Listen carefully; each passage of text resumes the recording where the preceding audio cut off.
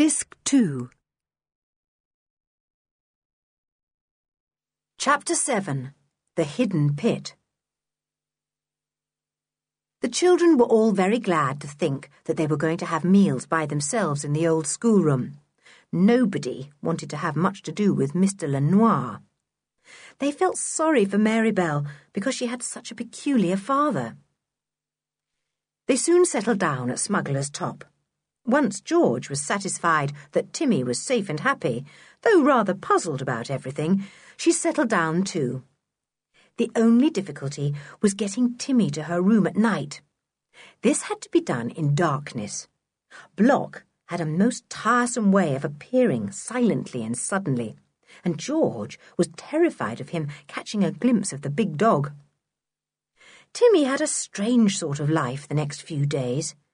While the children were indoors, he had to stay in the narrow secret passage, where he wandered about, puzzled and lonely, pricking his ears for a sound of the whistle that meant he was to come to the cupboard and be let out.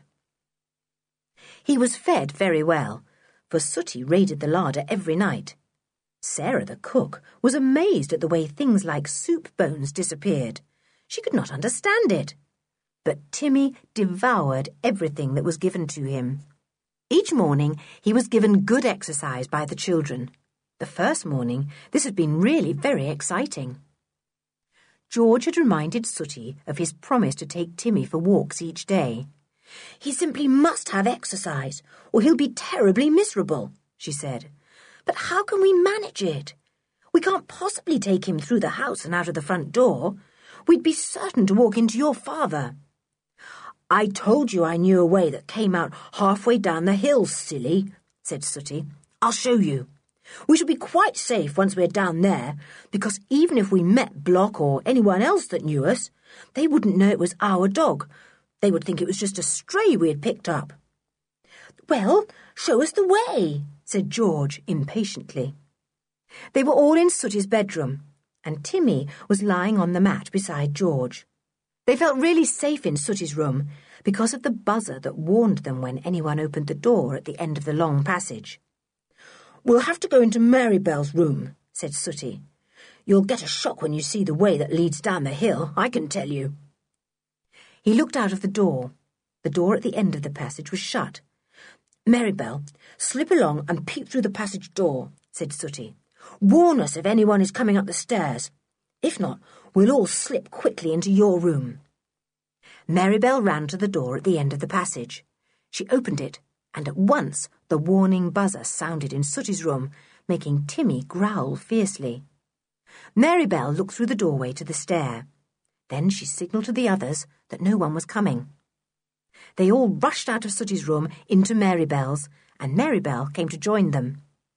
She was a funny little mouse of a girl, shy and timid. Anne liked her, and once or twice teased her for being so shy. But Marybelle did not like being teased. Her eyes filled with tears at once, and she turned away. "She'll be better when she goes to school," Sooty said.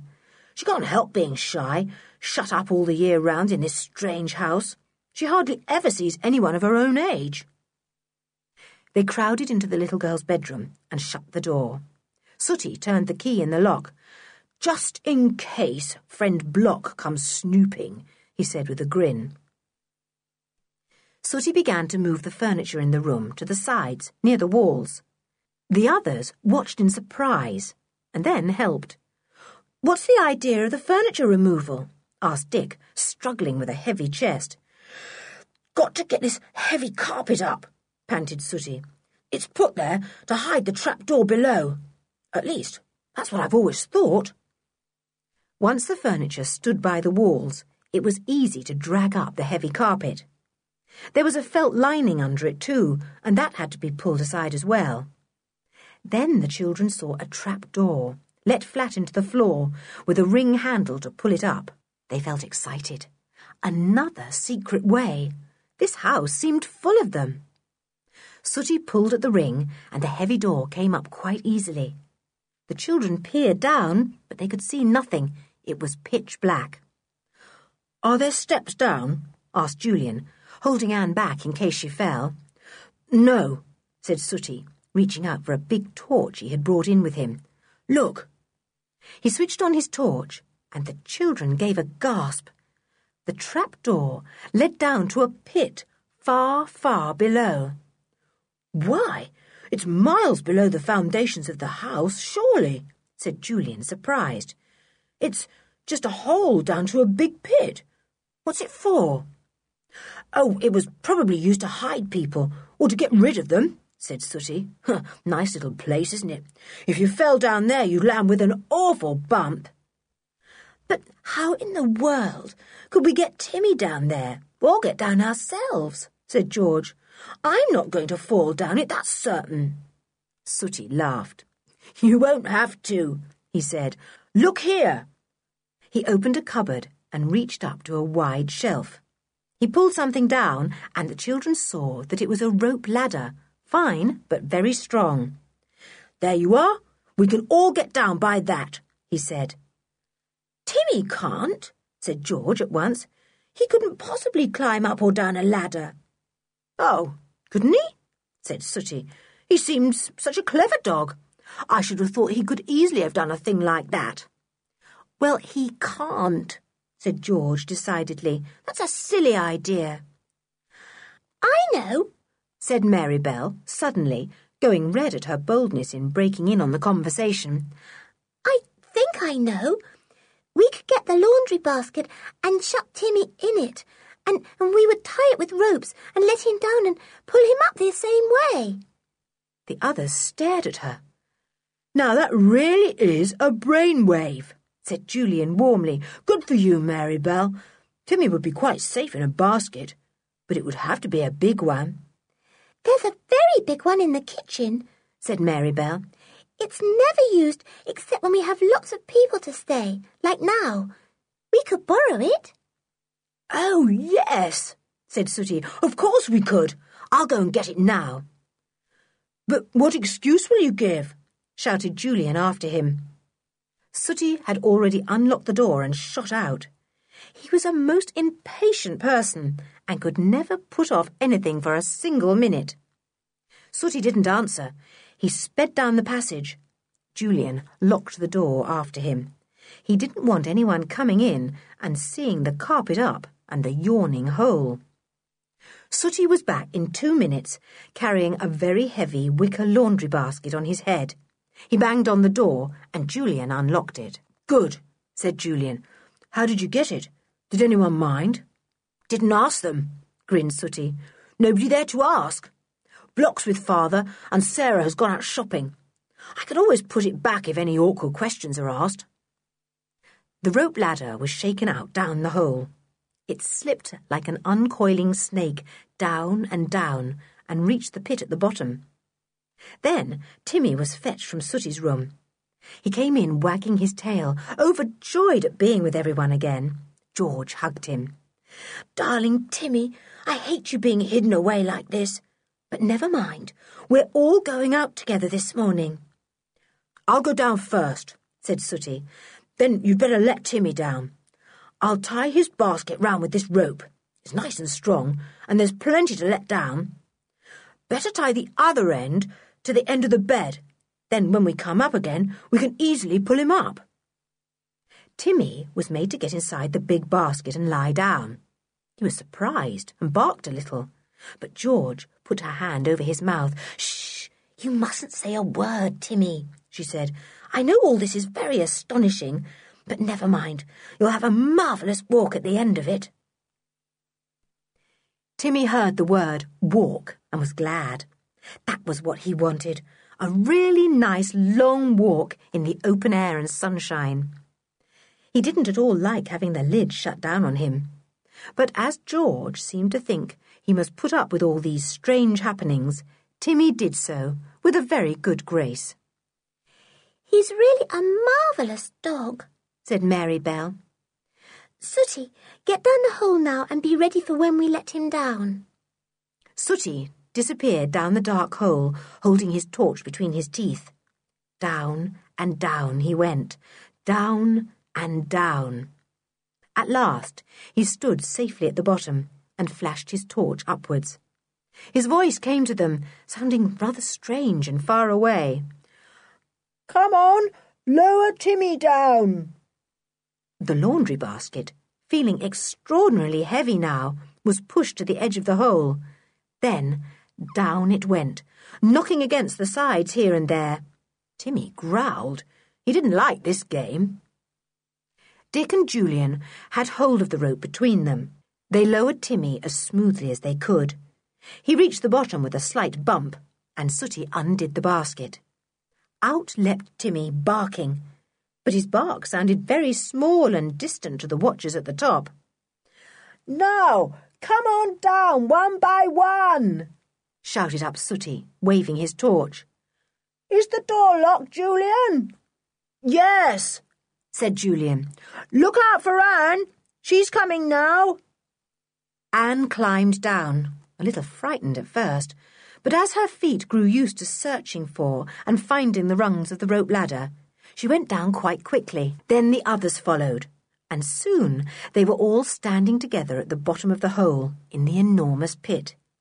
They looked round curiously. It had a musty smell, and its walls were damp and greenish. Sooty swung his torch round, and the children saw various passages leading off here and there. "Where do they all lead to?" asked Julian in amazement.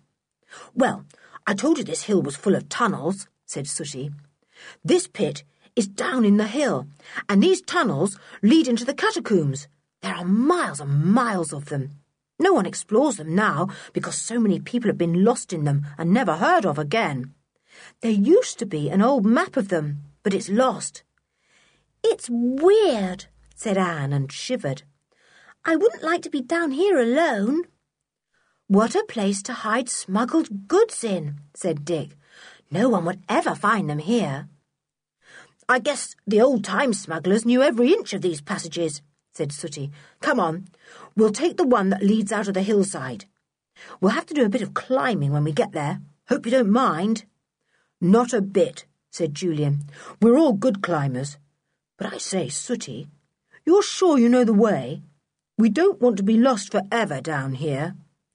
"Course I know the way. Come on," said Sooty, and flashing his torch in front of him, he led the way into the dark and narrow tunnel. Chapter 8. An Exciting Walk. The tunnel ran slightly downwards and smelt nasty in places. Sometimes it opened out into pits like the one they had themselves come from. Sooty flashed his torch up them. "That one goes into Barling's house somewhere," he said. "Most of the old houses hereabouts have openings into pits like ours. Jolly well hidden some of them are too." "There's daylight or something in front," said Anne suddenly. "Oh, good. I hate this tunnel." Sure enough, it was daylight, creeping in through a kind of cave entrance in the hillside. The children crowded there and looked out. They were outside the hill and outside the town, somewhere on the steep cliffside that ran down to the marsh. Sooty climbed out onto a ledge. He put his torch into his pocket. "We've got to get to that path down there," he said, pointing. "That will lead us to a place where the city wall is fairly low and we can climb over it. Is Timmy sure-footed? We don't want him tumbling into the marsh down there." The marsh lay a good way below, looking ugly and flat. George sincerely hoped Timmy would never fall into it. Still, he was very sure-footed, and she didn't think he would slip. The path was steep and rocky, but quite passable. They all went down it, clambering over rocks now and again. The path led them to the city wall, which, as Sooty had said, was fairly low just there. He climbed up to the top. He was like a cat for climbing.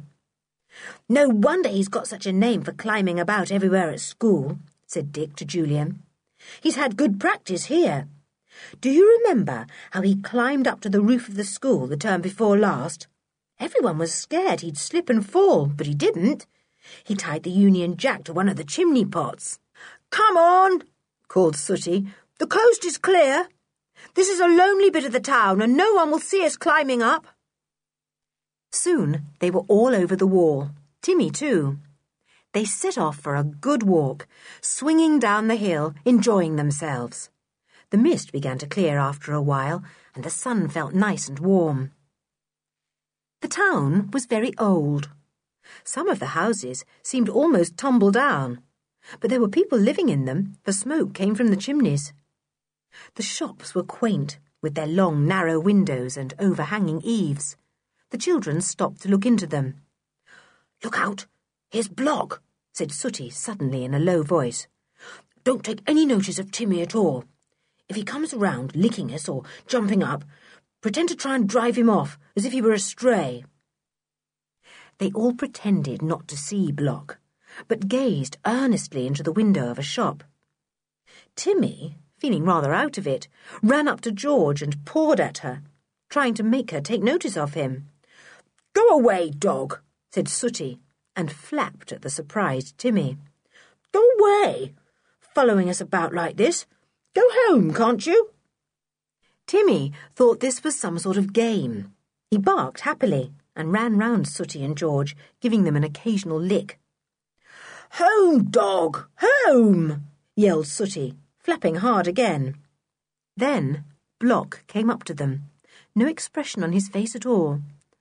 "The dog bothers you," he said. "I will throw a stone at him and make him go." "Don't you dare," said George immediately. "You go home yourself. I don't mind the dog following us. He's quite a nice one." "Block's deaf, silly," said Sooty. "It's no use talking to him." To George's horror, Block picked up a big stone, meaning to throw it at Timmy. George flew at him, punched him hard on the arm, and made him drop the stone. "How dare you throw stones at a dog?" yelled the little girl in a fury. I'll tell the police." Now, said a voice nearby. "What's all this about? Pierre, what's the trouble?" The children turned and saw a tall man standing near them, wearing his hair rather long. He had long, narrow eyes, a long nose, and a long chin. "He's long everywhere," thought Anne, looking at his long, thin legs and long, narrow feet. "Oh, Mr. Barling, I didn't see you," said Sooty politely. "Nothing's the matter, thanks. It's only that this dog is following us, and Block said he'd make it go away by chucking a stone at it. And George here is fond of dogs and got angry about that." "I see. And who are all these children?" said Mr. Barling, looking at each one of them out of his long, narrow eyes. "They've come to stay with us because their uncle's house has been damaged in a gale," explained Sooty. "George's father's house, I mean, at Kirrin."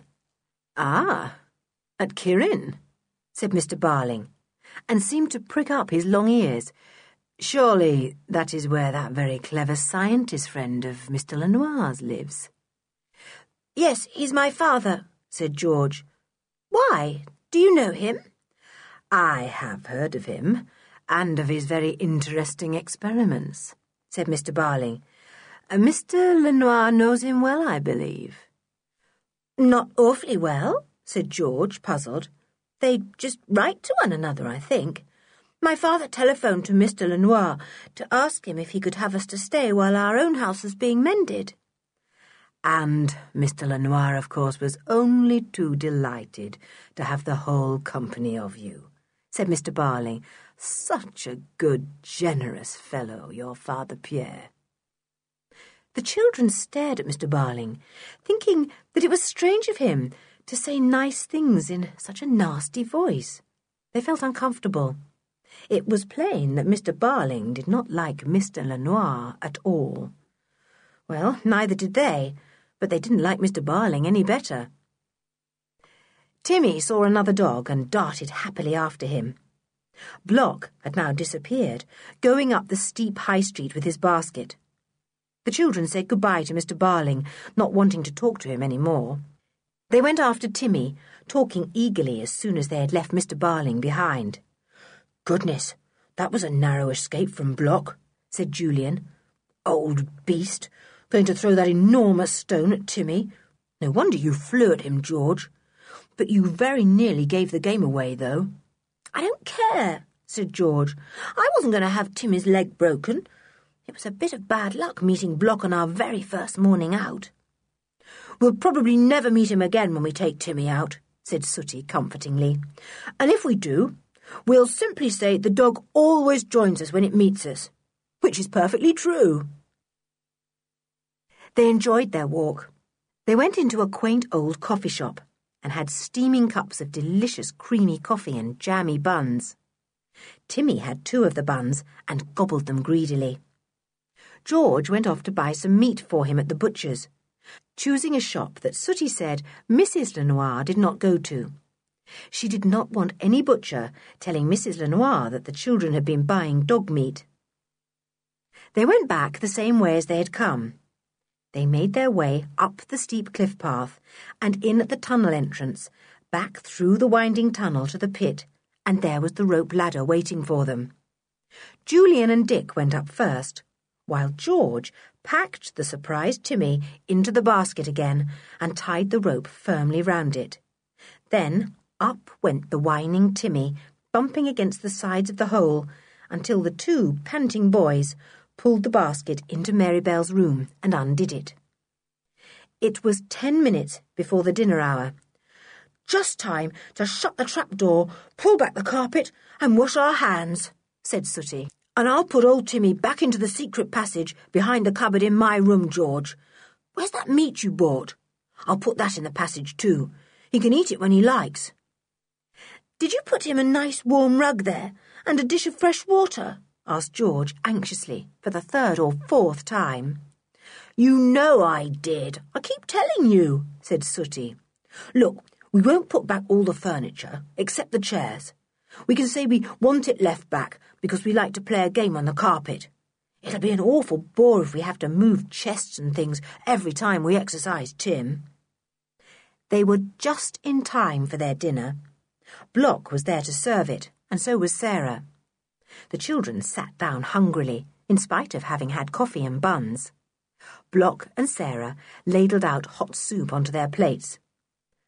"I hope you got rid of the unpleasant dog," said Block in his monotonous voice. He gave George a rather nasty look. Evidently he had not forgotten how she had flown at him. Sooty nodded. It was no good speaking an answer, for Block would not hear. Sarah bustled round, taking away the soup plates and preparing to give them their second course. The food was very good at Smuggler's Top. There was plenty of it, and the hungry visitors and Sooty ate everything put before them. Marybelle hadn't much appetite, but she was the only one. George tried to secrete titbits and bones whenever she could for Timmy. 2 or 3 days went by, and the children fell into their new life quite happily. Timmy was taken out each morning for a long walk. The children soon got used to slipping down the rope ladder and making their way with Timmy to the cliffside. In the afternoons, they went to either Sooty's room or Marybelle's and played games or read. They could have Timmy there because the buzzer always warned them if anyone was coming. At night, it was always an excitement to get Timmy to George's room without being seen.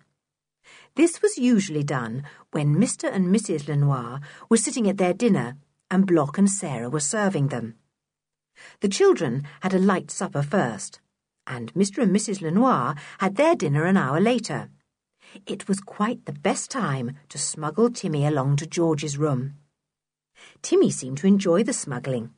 He ran silently beside George and Sooty, stopped at every corner, and scampered gladly into George's room as soon as he got there. He lay quietly under the bed till George was in bed herself, and then he came out to lie on her feet. George always locked their door at night. She didn't want Sarah or Mrs Lenoir coming in and finding Timmy there. But nobody came, and as night after night went by, George grew more easy about Timmy. Taking him back to Sooty's room in the morning was a bit of a nuisance because it had to be done early, before anyone was up. But George could always wake herself at any time she chose, and each morning, about 6:30, the little girl slipped through the house with Timmy. She went in at Sooty's door, and he jumped out of bed to deal with Timmy.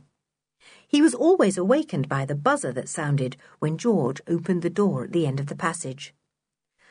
"I hope you are all enjoying yourselves," Mr Lenoir said to the children whenever they met him in the hall or on the stairs, and they always replied politely, "Oh yes, Mr Lenoir, thank you."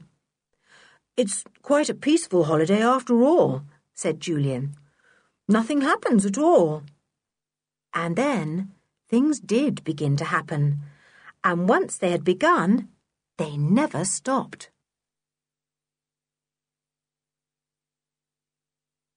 Chapter 9. Who is in the Tower? One night, Julian was awakened by someone opening his door. He sat up at once. "Who is it?" he said. "It's me, Sooty," said Sooty's voice very low. "I say, I want you to come and see something." Julian woke Dick, and the two of them put on their dressing gowns. Sooty led them quietly out of the room and took them to a peculiar little room tucked away in an odd wing of the house. All kinds of things were kept here: trunks and boxes, old toys, chests of old clothes, broken vases that had never been mended, and many other worthless things. "Look," said Sooty, taking them to the window. They saw that the little room had a view of the tower belonging to the house. It was the only room in the house that did, for it was built at a strange angle. The boys looked, and Julian gave an exclamation. Someone was signalling from the tower. A light there flashed every now and again. In and out, pause. Flash, flash. In and out, pause. The light went regularly on and off in a certain rhythm. "Now, who's doing that?" whispered Sooty. "Your father?" wondered Julian. "Don't think so," said Sooty. "I think I heard him snoring away in his room. We could go and find out, though. See if he really is in his bedroom." "Well, for goodness' sake, don't let's get caught," said Julian, not at all liking the idea of prying about in his host's house. They made their way to where Mr Lenoir had his room. It was quite plain he was there, for a regular low snoring came from behind the closed door. "It may be Block up in the tower," said Dick. "He looks full of secrets. I wouldn't trust him an inch. I bet it's Block." "Well, shall we go to his room and see if it's empty?" whispered Sooty. "Come on. If it's Block signalling, he's doing it without Father knowing." "Oh, your father might have told him to," said Julian, who felt that he wouldn't trust Mr Lenoir much further than he would trust Block. They went up the back stairs to the wing where the staff slept. Sarah slept in a room there with Harriet, the kitchen maid. Block slept alone. Sooty pushed open Block's door very softly and slowly. When he had enough room to put his head in, he did so. The room was full of moonlight. By the window was Block's bed, and Block was there. Sooty could see the humpy shape of his body and the black round patch that was his head. He listened, but he could not catch Block's breathing. He must sleep very quietly. He withdrew his head and pushed the other two boys quietly down the back stairs. "Was he there?" whispered Julian. "Yes, so it can't be him signalling up in our tower," said Sooty. "Well, who can it be then? I don't like it. It couldn't possibly be Mother or Sarah or Harriet. Is there a stranger in our house, someone we don't know, living here in secret?" "Can't be," said Julian, a little shiver running down his back. "Look here, what about us going up to the tower and trying to peep through the door or something? We'd soon find out who it was then. Perhaps we ought to tell your father." "No, not yet. I want to find out a whole lot more before I say anything to anyone," said Sooty, sounding obstinate. "Let's creep up to the tower. We shall have to be jolly careful, though. You get to it by a spiral staircase, rather narrow.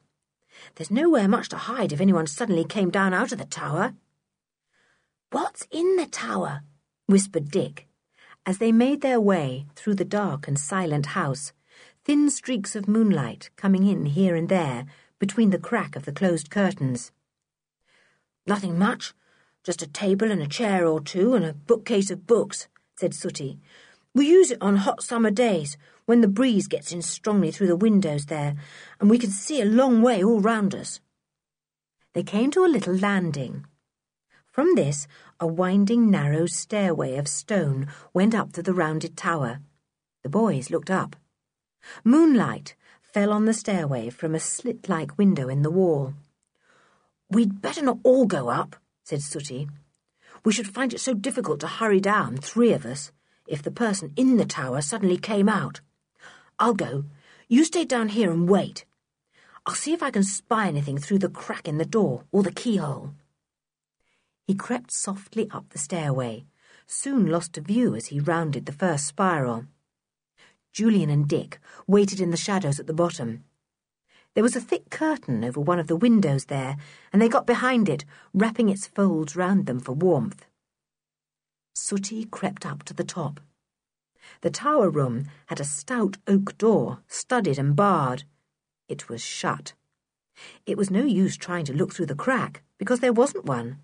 He bent down to peer through the keyhole. But that was stuffed up with something, so he could not see through that either. He pressed his ear to it and listened. He heard a series of little clicks. Click, click, click, click, click. Nothing else at all. "That's the click of the light they're using," thought Sooty. "Still signalling like mad. What for? Who to? And who is in our tower room using it as a signalling station? How I wish I knew." Suddenly, the clicking stopped. There was the sound of someone walking across the stone floor of the tower, and almost at once the door opened. Sooty had no time to hurry down the stairs. All he could do was to squeeze into a niche and hope that the person would not see him or touch him as he went by. The moon went behind a cloud at that moment, and Sooty was thankful to know he was hidden in black shadow. Someone came down the stairs and actually brushed against Sooty's arm. Sooty jumped almost out of his skin, expecting to be hauled out of his niche. But the person did not seem to notice, and went on down the spiral stairway, walking softly. Sooty did not dare to go down after him, for he was afraid the moon would come out and cast his shadow down for the signaller to see. So he stayed squeezed in his niche, hoping that Julian and Dick were well hidden, and would not think it was he, Sooty, who was walking down the stairs. Julian and Dick heard the soft footsteps coming, and thought at first it was Sooty. Then, not hearing his whisper, they stiffened behind the curtains, guessing that it was the signaller himself who was walking by. "We'd better follow him," whispered Julian to Dick.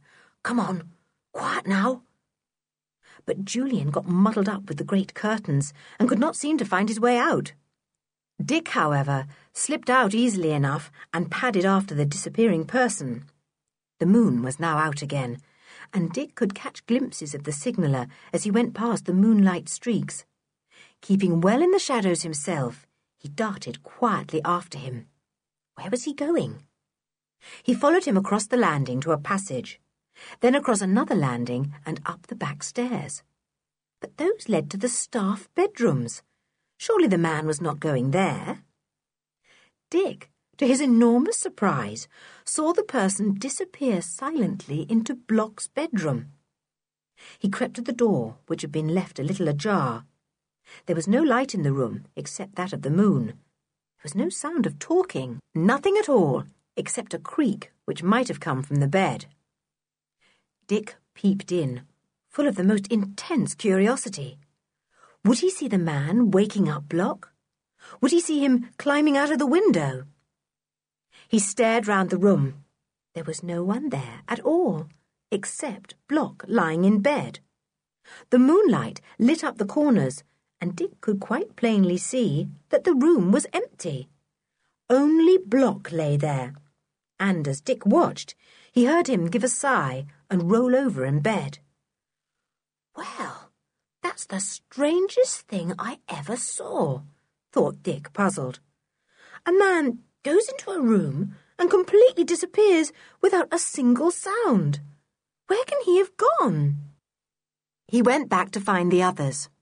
Sooty, by this time, had crept down the spiral staircase and had found Julian, who had explained that Dick had gone to follow the peculiar signaller. They went to find Dick and suddenly bumped into him, creeping along quietly in the darkness. They all jumped violently, and Julian almost cried out, but stifled his voice just in time. "Golly, you gave me a scare, Dick," he whispered. "Well, did you see who it was and where he went?" Dick told them of his strange experience. "He simply went into Block's room and vanished," he said.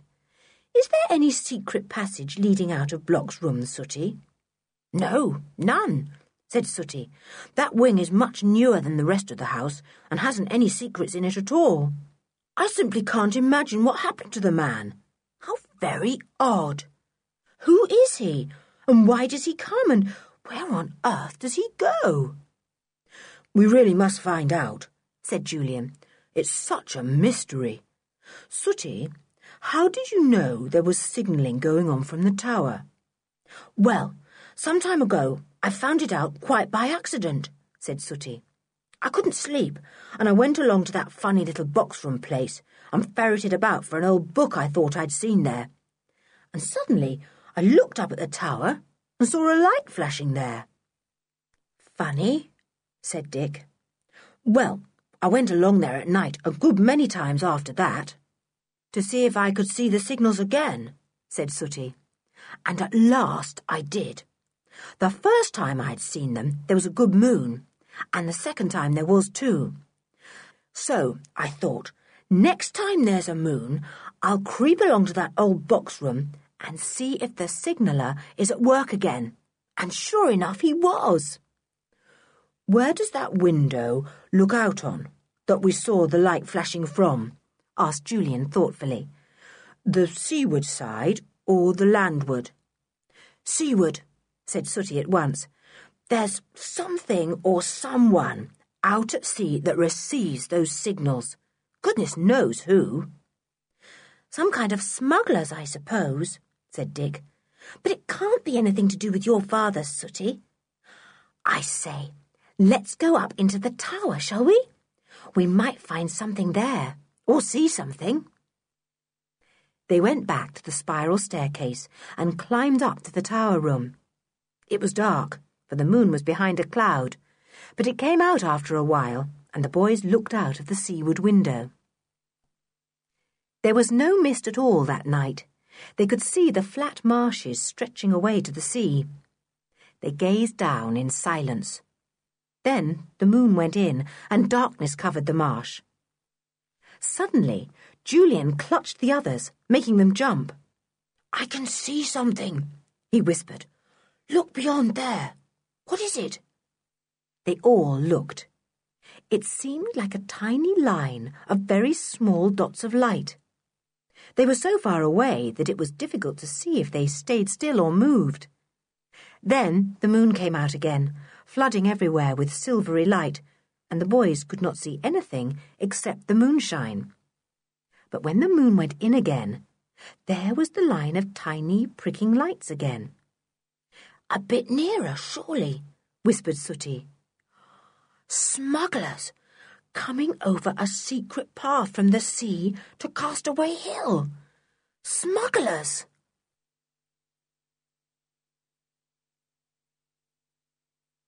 Chapter 10. Timmy Makes a Noise.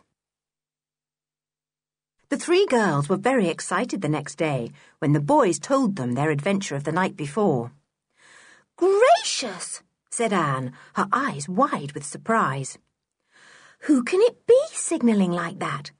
And wherever did he go? Fancy him going into Block's room, with Block there in bed." "It's very peculiar," said George. "I wish you'd come and told me, Anne." "There wasn't time, and anyway, we couldn't have Timmy about at night. He might have flown at the signaller," said Dick. "The man must have been signalling to the smugglers," said Julian thoughtfully. "Let me see. Probably they came over from France in a ship, came as near to the marsh as they could, waited for a signal to tell them that the coast was clear, probably the signal from the tower, and then waded across a path they knew through the marsh. Each man must have carried a torch to prevent himself from leaving the path and falling into the marsh. No doubt there was someone waiting to receive the goods they brought, someone at the edge of the marsh below the hill." "But who?" said Dick. "It can't have been Mr Barling, who, Sooty says, is known to be a smuggler, because the signal lights came from our house, not his. It's all very puzzling." "Well, we'll do our best to solve the mystery," said George. "There's some peculiar game going on in this very house, without your father's knowledge, Sooty. We'll keep a jolly good lookout and see if we can find out what it is." They were at breakfast alone when they discussed the night's adventure. Block came in to see if they had finished at that moment. Anne did not notice him. "What does Mr Barling smuggle?" she asked Sooty. Immediately, she got a hard kick on her ankle and stared in pain and surprise. "Why did you—" she began, and got another kick, harder still. Then she saw Block. "But he's deaf," she said. "He can't hear anything we say." Block began to clear away, his face as usual showing no expression. Sooty glared at Anne. She was upset and cross, but said no more. She rubbed her bruised ankle hard. As soon as Block went out of the room, she turned on Sooty. "You mean thing! You hurt my ankle like anything. Why shouldn't I say things in front of Block? He's quite deaf," said Anne, her face very red. "I know he's supposed to be," said Sooty, "and I think he is, but I saw a funny look come over his face when you asked me what Mr Barling smuggled, almost as if he had heard what you said and was surprised." "You imagined it," said Anne crossly, still rubbing her ankle. "Anyway, don't kick me so hard again. A gentle push with your toe would have been enough. I won't talk in front of Block if you don't want me to, but it's quite plain he's as deaf as a post." "Yes, he's deaf all right," said Dick. "I dropped a plate off the table yesterday, by accident, just behind him, and it smashed to bits, if you remember. Well, he didn't jump or turn a hair, as he would have done if he could have heard." "All the same, I never trust Block, deaf or not," said Sooty. "I always feel he might read our lips or something. Deaf people can often do that, you know." They went off to take Timmy for his usual morning walk. Timmy was quite used to being shut in the laundry basket by now and lowered into the pit. In fact, he always jumped straight into the basket as soon as the lid was opened and lay down. That morning, they again met Block, who stared with great interest at the dog. He plainly recognised it as the same dog as before. "There's Block," said Julian in a low voice. "Don't drive Timmy off this time. We'll pretend he's a stray who always meets us each morning." So they let Timmy run round them, and when Block came up, they nodded to him and made as if to go on their way. But the man stopped them. "That dog seems to be a friend of yours," he said in his curious monotone of a voice. "Oh, yes, he goes with us each morning now," said Julian politely. "He quite thinks he's our dog. Nice fellow, isn't he?" Block stared at Timmy, who growled. "Mind you do not bring that dog into the house," said Block. "If you do, Mr Lenoir will have him killed." Julian saw George's face beginning to turn red with fury. He spoke hurriedly. "Why should we bring him to the house, Block? Don't be silly." Block, however, did not appear to hear. He gave Timmy a nasty look and went on his way, occasionally turning round to look at the little company of children. "Horrid fellow," said George angrily.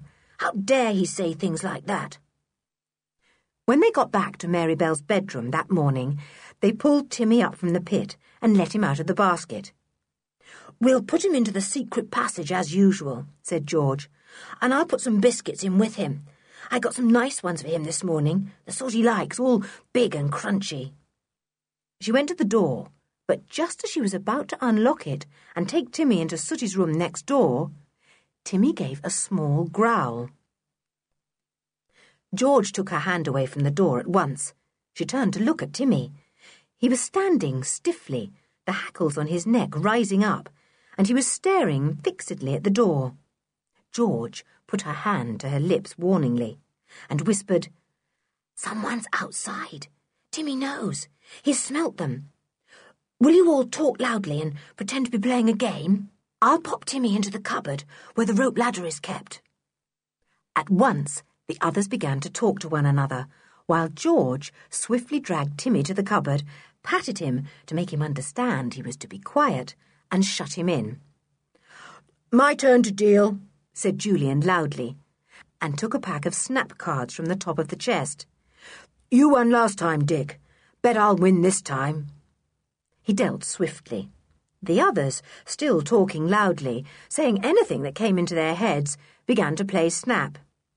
They yelled "snap" nearly all the time, pretending to be very jolly and hilarious. Anyone listening outside the door would never guess it was all pretense. George, who was watching the door closely, saw that the handle was gradually turning, very slowly indeed. Someone meant to open the door without being heard and come in unexpectedly, but the door was locked. Soon the person outside, whoever it was, realized that the door was locked, and the handle slowly turned the other way again. Then it was still. There came no other sound. It was impossible to know if anyone was still outside the door or not. But Timmy would know. Signing to the others to carry on with their shouting and laughing, George let Timmy out of the cupboard. He ran to the door of the room and stood there, sniffing quietly. Then he turned and looked at George, his tail wagging. "It's all right," said George to the others. "There's no one there now. Timmy always knows. We'd better quickly take him into your room, Sooty, while the coast is clear. Who could it have been, do you think, snooping outside?" "Block, I should say," said Sooty. He unlocked the door and peered out. There was no one in the passage. Sooty tiptoed to the door at the end and looked out there also. He waved to George to tell her it was all right to take Timmy into his room. Soon, Timmy was safely in the secret passage, crunching up his favourite biscuits. He had got quite used to his peculiar life now, and did not mind at all. He knew his way about the passage, and had explored other passages that led from it. He was quite at home in the maze of secret ways. "Better go and have our dinner now," said Dick.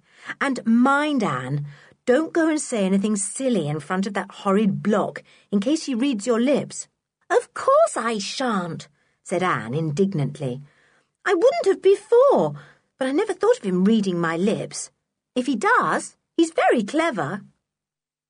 Soon they were all sitting down to lunch. Block was there waiting to serve them. Sarah was out for the day and did not appear. Block served them with soup and then went out. Suddenly, to the children's intense surprise and fright, they heard Timmy barking loudly. They jumped violently. "Listen, that's Timmy," said Julian. "He must be somewhere near here in that secret passage. How weird it sounds, his bark coming muffled and distant like that. But anyone would know it was a dog barking." "Don't say anything at all about it in front of Block," said Sooty. "Not a word. Pretend not to hear at all if Timmy barks again. What on earth is he barking for?" "It's the bark he uses when he's excited and pleased," said George. "I expect he's chasing a rat. He always goes right off his head when he sees a rat or a rabbit. There he goes again. Oh dear, I hope he catches the rat quickly and settles down." Block came back at that moment. Timmy had again just stopped barking. But in a moment or two, his doggy voice could be heard once more, very muffled. "Woof, woof, Woof! Julian was watching Block closely. The man went on serving the meat. He said nothing, but looked round at the children intently, as if he wanted to see each child's expression or see if they said anything.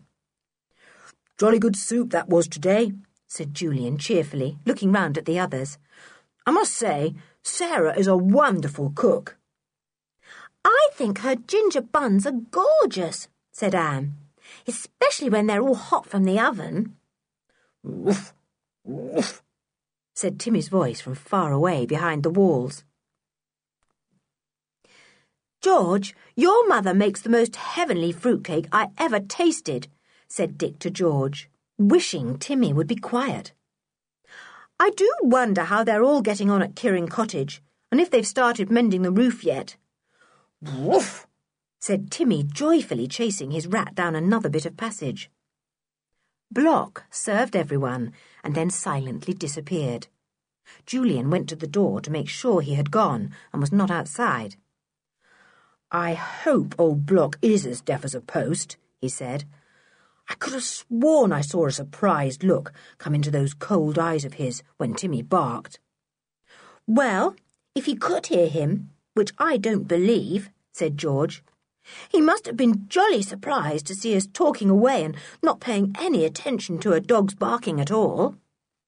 The others giggled. They kept a sharp ear for Block's return. They heard footsteps after a time and began to pile their plates together for him to take away.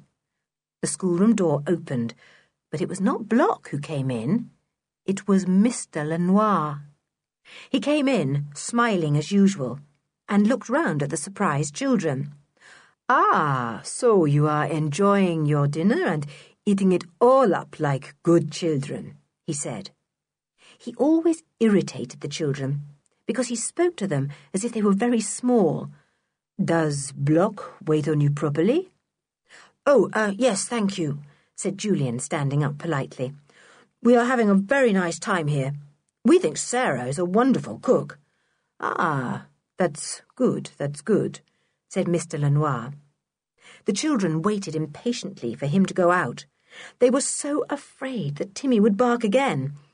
But Mr Lenoir seemed in no hurry. And then Timmy barked again. Woof, woof, woof.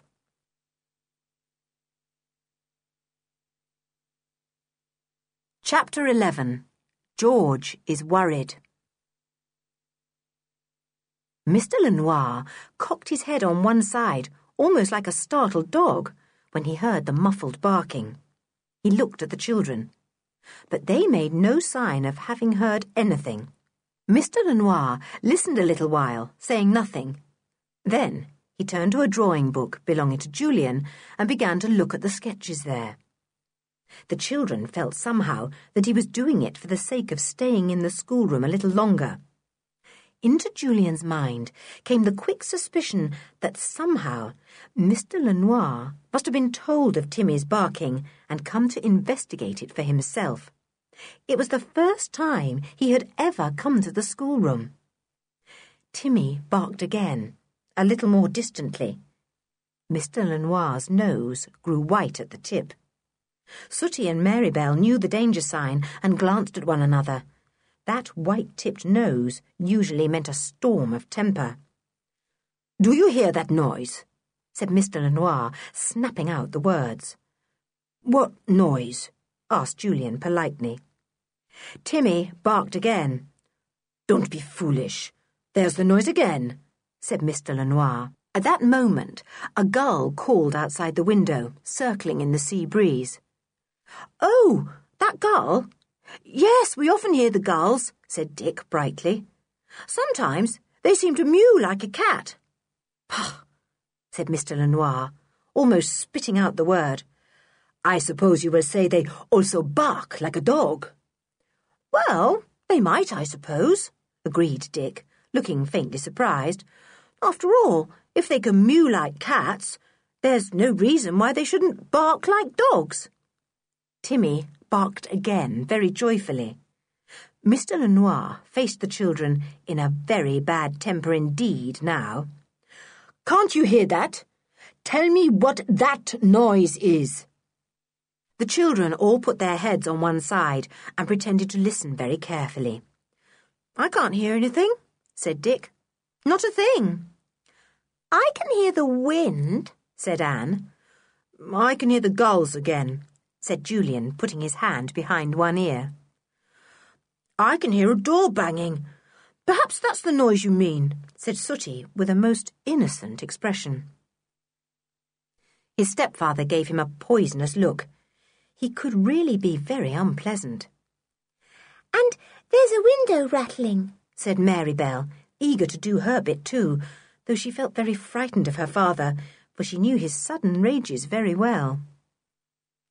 "I tell you, it's a dog, and you know it," snapped Mr Lenoir, the tip of his nose so white now that it looked very strange indeed. "Where's the dog? Whose is he?" "What dog?" began Julian, frowning, as if he were very puzzled indeed. "There's no dog here that I can see." Mr Lenoir glared at him and clenched his fingers. It was quite clear that he would have liked to box Julian's ears. "Then listen," he hissed. "Listen, and say what you think could be making that barking, if not a dog." They were all forced to listen, for by now they felt scared of the angry man. But fortunately, Timmy made no sound at all. Either he had let the rat escape, or was now gobbling it up. Anyway, there was not a single sound from him. "Sorry, but really, I can't hear a dog barking," said Julian in rather an injured tone. "Nor can I," said Dick, and the others joined in, saying the same. Mr Lenoir knew that this time they were speaking the truth, for he too could not hear anything. "When I catch that dog, I will have him poisoned," he said, very slowly and clearly. "I will not have dogs in my house." He turned on his heel and went out quickly, which was a very good thing, for George was quite ready to fly into one of her rages, and then there would have been a real battle. Anne put her hand on George's arm to stop her shouting after Mr Lenoir. "Don't give the game away," she whispered. "Don't say anything, George." George bit her lip. She had gone first red with rage, and then white. She stamped her foot. "How dare he! How dare he!" she burst out. "Shut up, silly," said Julian. "Block will be back in a minute. We must all pretend to be awfully surprised that Mr Lenoir thought there was a dog, because if Block can read our lips, he mustn't know the truth." Block came in with the pudding at that moment, his face as blank as ever. It was the most curious face the children had ever seen, for there was never any change of expression on it at all. As Anne said, it might have been a wax mask. "Funny how Mr Lenoir thought there was a dog barking," began Julian, and the others backed him up valiantly. If Block could indeed read their lips, he would be puzzled to know whether there had been a dog barking or not. The children escaped to Sooty's room afterwards and held a council of war. "What are we to do about Timmy?" said George. "Does your stepfather know the secret way behind the walls of Smuggler's Top, Sooty? Could he possibly get in and find Timmy? Timmy might fly at him, you know." "Yes, he might," said Sooty thoughtfully. "I don't know if Father does know about the secret passages. I mean, I expect he knows, but I don't know if he guessed where the entrances are. I found them out quite by accident." "I'm going home," said George suddenly. "I'm not going to risk Timmy being poisoned." "You can't go home alone," said Julian. "It would look funny. If you do, we'll all have to go, and then we won't have a chance to solve this mystery with Sooty." "No, for goodness' sake, don't go and leave me just now," said Sooty, looking quite alarmed. "It would make my father furious, simply furious." George hesitated. She didn't want to make trouble for Sooty, whom she liked very much, but on the other hand, she certainly was not going to risk danger to Timmy. "Well, I'll telephone my father and say I'm homesick and want to go back," said George. "I'll say I miss Mother. It's quite true, I do miss her. You others can stay on here and solve the mystery. It wouldn't be fair of you to try and keep me and Timmy here, when you know I worry every moment in case someone got into the secret passage and put down poison meat for him to eat." The others hadn't thought of this. That would be terrible.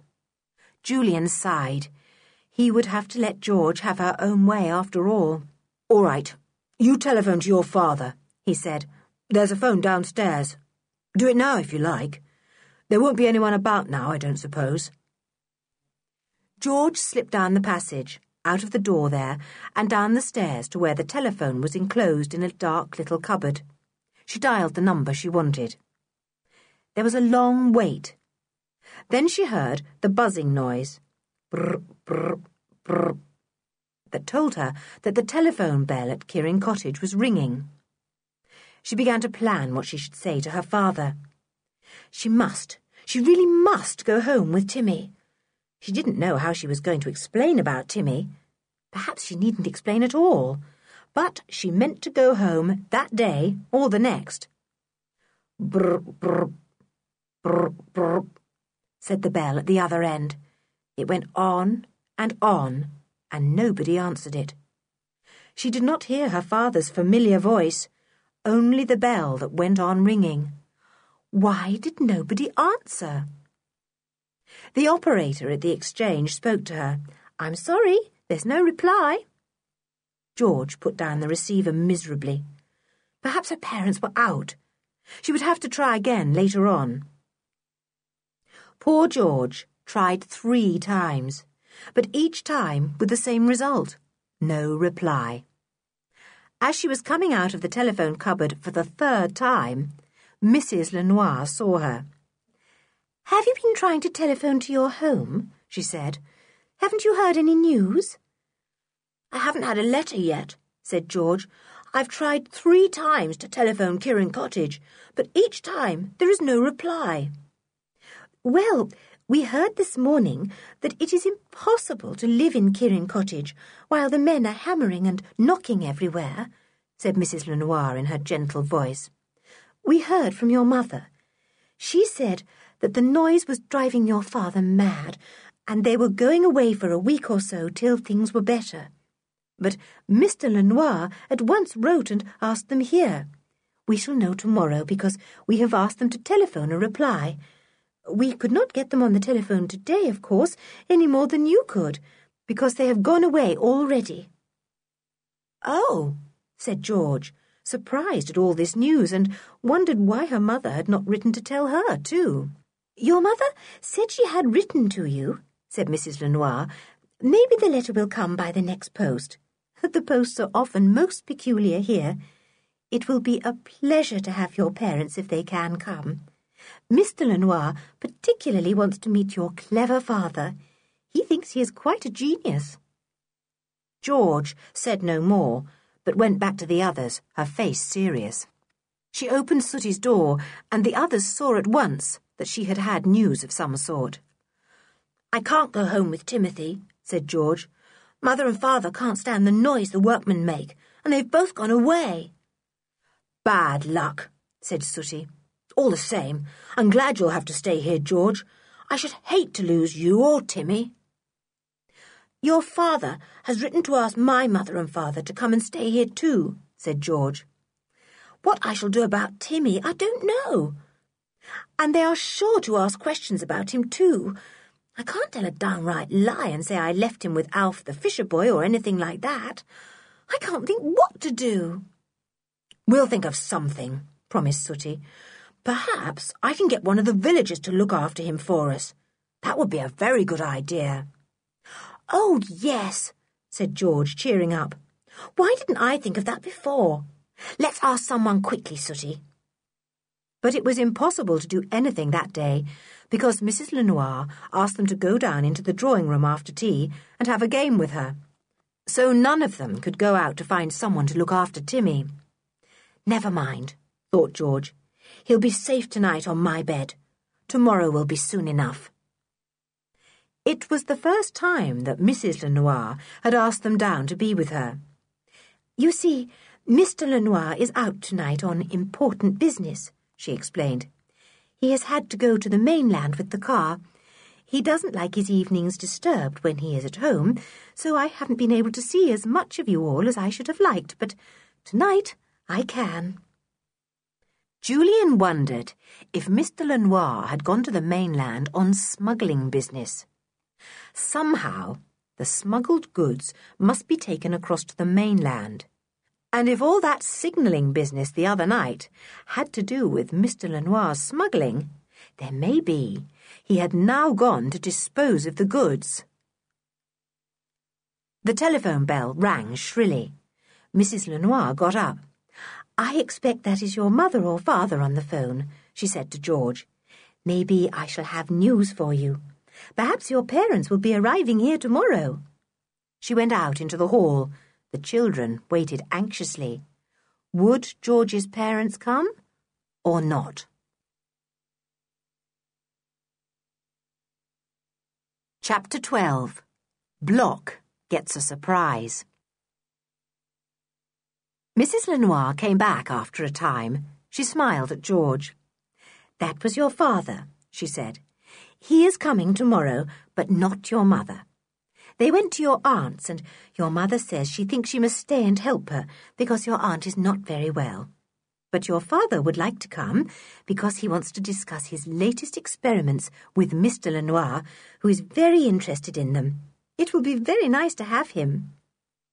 The children would very much rather have had Aunt Fanny instead of Uncle Quentin, who could be very difficult at times. But still, he would probably be talking with Mr. Lenoir most of the time, so that would be all right. They finished their game with Mrs. Lenoir and went up to bed. George was to get Timmy to take him to her room. Sooty went to see that the coast was clear. He could not see Block anywhere. His stepfather was still away from the house. Sarah was singing in the kitchen, and the little kitchen maid, Harriet, was knitting there in a corner. Block must be out, thought Sooty, and went to tell George that the coast was clear. As he went across the landing to the long passage that led to his own room, the boy noticed 2 black lumps sticking out at the bottom of the thick curtains drawn across the landing window. He looked at them in surprise, and then recognized them. He grinned. "So, old Block suspects we have a dog, and he thinks it sleeps in George's room or Julian's, and he's posted himself there to watch," he thought. "Aha! I'll give friend Block a nasty shock." He ran to tell the others. George listened alarmed, but Sooty, as usual, had a plan. "We'll give Block an awful shock," he said. "I'll get a rope, and we'll all go down to the landing. I'll suddenly yell out that there's a robber hiding behind the curtains, and I'll pounce on Block and give him a few good punches. Then, with your help, Julian and Dick, I'll fold him up well in the curtains. A good jerk will bring them down on top of him as well." The others began to laugh. It would be fun to play a trick on Block. He really was such an unpleasant fellow. A good lesson would do him no harm. "While all the excitement is beginning, I'll slip by with Timmy," said George. "I only hope he won't want to join in. He might give Block a good nip." "Well, hold on to Timmy firmly," said Julian. "Get him into your room quickly. Now, are we ready?" They were. Feeling excited, they crept down the long passage that led to the door which opened out onto the landing where Block was hiding. They saw the curtains move very slightly as they came along. Block was watching. End of Disc 2.